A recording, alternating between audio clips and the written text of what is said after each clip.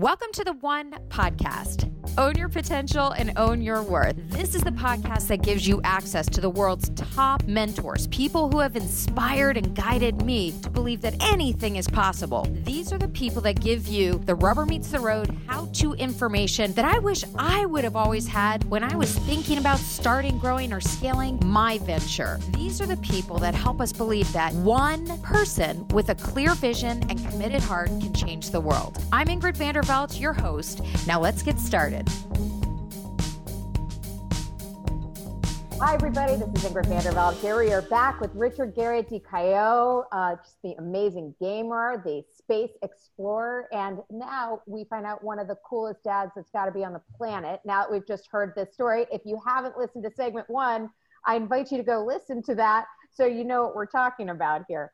But Richard, this segment is all about confidence.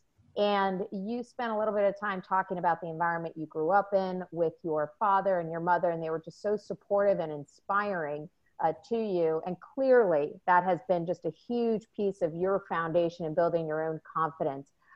I'm wondering though, was there ever a moment in your life that you ever questioned your confidence, that you felt insecure, if you will, about something that I'm not comfortable here. I'm not sure what I'm doing.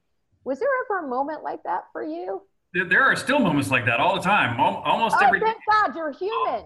All the time. You know, there are areas where I have great confidence, like there, you know, and it really just completely depends on how comfortable I am with the subject matter. I mean, there's areas that I believe I know as well as anyone else, or at least as much as I need to. And in that case, I'm actually probably overconfident. And in fact, you know, my sister-in-law has a word for me and my brothers, and she levels this on my father also. But she talks about the Garriotts, and she says, you know, the Garriotts are not only, the way she describes the Garriott overconfidence is that they are occasionally wrong, but never in doubt. And because you need T-shirts with that if you haven't made them already. Yes, because, you know, we will go to the mat asserting some quote fact that we are confident in, you know, without necessarily the proper basis of justifying the fact, and then can occasionally be proven wrong on something we're asserting as a fact. And so the point of saying that is that I, at least as long as I feel I have reasonable mastery of the subject matter, I actually become overconfident. Right. However, it's pretty easy still to get into deep water. I mean, there are subject areas, some scientific subject areas, although I consider myself a scientific polyglot, but I mean, I actually enjoy going outside of my comfort zone in math and science and other things. It's an opportunity to learn.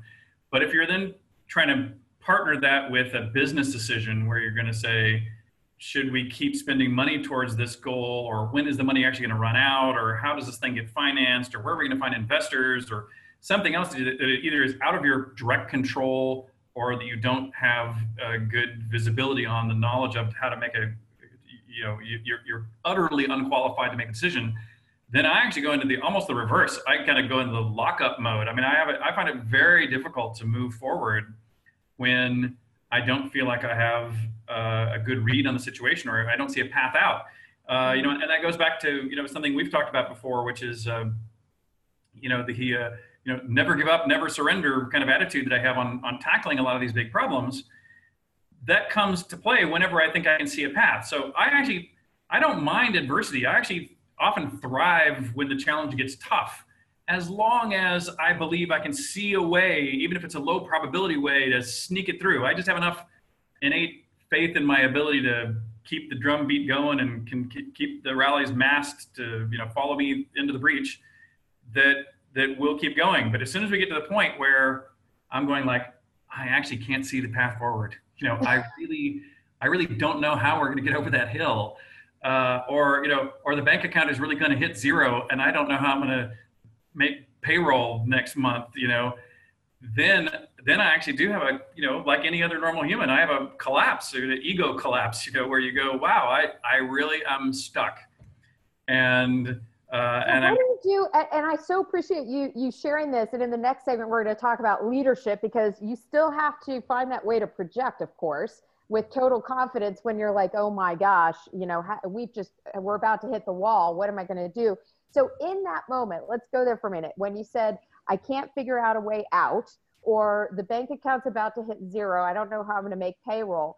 What clicks in your mind, like literally outside of just brute force, I'm going to pound it through? What is going through your mind, and what are the tactical steps you use that somebody listening to this can be like, I can apply that in my own situation to overcome those challenges? Yeah, and so I think in all of these cases, and I think this helps both when things are going well, but it's critical when things are going not well, is the breaking down the problem and taking things a step at a time. If you're going to, if you're facing a monumental adversity that is complex to where you can't figure out how to get all the pieces put together in a way that you believe is going to achieve success, then in my mind, you sit there, we'll talk about the protecting confidence to everybody else so that it doesn't exacerbate the problem. But then you have, at least for me, you sit back and you go like, wow, you have to admit to yourself that you're really stuck, and then think, who can help me and how can I break this problem down? Usually it's how can I conserve? We need to conserve money as best we can. Well, who do I need to bring in to, make conservation as likely a success as possible? We might need to raise some more money. Well, who can I bring in to, what's the best team or, strategy for trying to, bridge the gap in that way? You might say, where might be there's some new partnerships or a new, a complete change of strategy that might bring some temporary reprieve, or, should I do a reduction in staff? And so in my mind, you take all the levers, you determine all the levers that you have at your disposal that could affect the problem. And then you work on each one. At least for me, I go like, I'm not sure how much money we can conserve, but we're going to try to conserve as much as we can. And I'm not sure how much money we can raise, maybe zero, but then we're going to try to raise any money that we can. And I'm not sure if or how many other products we can push in or out, or how we might be able to adjust some staff, but I'm going to look really hard at do I or can I or should I be letting somebody to go to make some other, saving somewhere else. You really have to you put everything out on the table that could affect that outcome. You work all of them at the same time, and only by working them all at the same time do you eventually, hopefully, usually, find a way past this next hurdle. Or even if you don't find a way past that hurdle, I've been a part of efforts that have failed.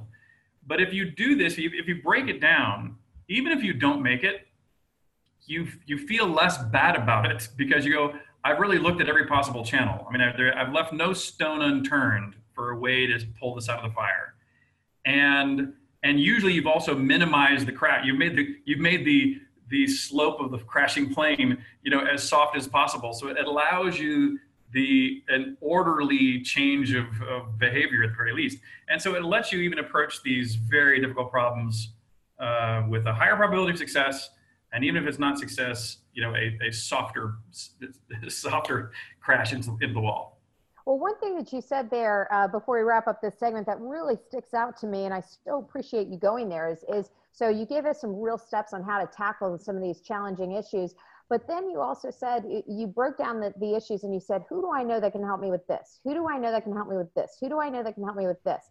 And that right there is, while it might seem simple on the one hand, on the other hand, how many times have we heard entrepreneurs and innovators really believe that when you're in a tough spot, it's such a tough spot sometimes that you don't want to admit, not only to yourself, but certainly to other people, you're in a really tough spot. And what I'm hearing you say is you've just given permission to say, hey, if you want to achieve that next level of success, you've got to press pause and pull in the people around you who can tackle each one of these issues one by one. And, what's interesting is, one of the ways my wife, Letitia, who I know you'll be talking to too, is in many ways better than me on this front, is she uses it on the positive side too. She, almost for any problem she's facing at all, even the upward sloping problems, she's constantly saying, who's the best expert I have that can give me the best advice to get over that. I, by my nature, am more of an independently minded entrepreneur. I'm more of the occasionally wrong, but never in doubt. I think I know all the answers, so I'm going. But when you end up, tripping and seem like you're going to fall on your face, to me, the way out of that is the key step was there, admit it to yourself. You don't have to admit it to all your employees necessarily, because you don't want to demoralize them or scare them. But you first have to go like, wow, I don't know that I can solve this by myself. And if I can't solve it by myself, it means I'm going to need some help. And just go, okay, I'm no longer the rock of the island. I need some help. And you decide who on each subject area. And actually, as I broke that down, it's often different people in different segments. And so, it might be a member of the team here. It might be an outsider there. It could be a parent or friend over here. Who knows who it might be. It's really who can help me solve this aspect of the problem versus all of it at once to the same group of people. Some great advice here from Richard Garriott DiCaio. Please come back and join us again in the next segment where we're going to talk about leadership. This will be a fun one to talk about building on the backbone of confidence here. So come on back. Thank you again for listening to the One Podcast. Once again, I'm your host, Ivy. If you enjoyed today's episode and would love to hear more, be sure to subscribe on Apple Podcasts, iHeartRadio, and Anchor, where you can listen to new episodes. Be sure to leave us a review and let us know what you think. For more information about myself or the Empowering a Billion Women by 2020 Movement Initiative, visit EBW 2020. Our hashtag is 1 billion strong. Until next time, see you then.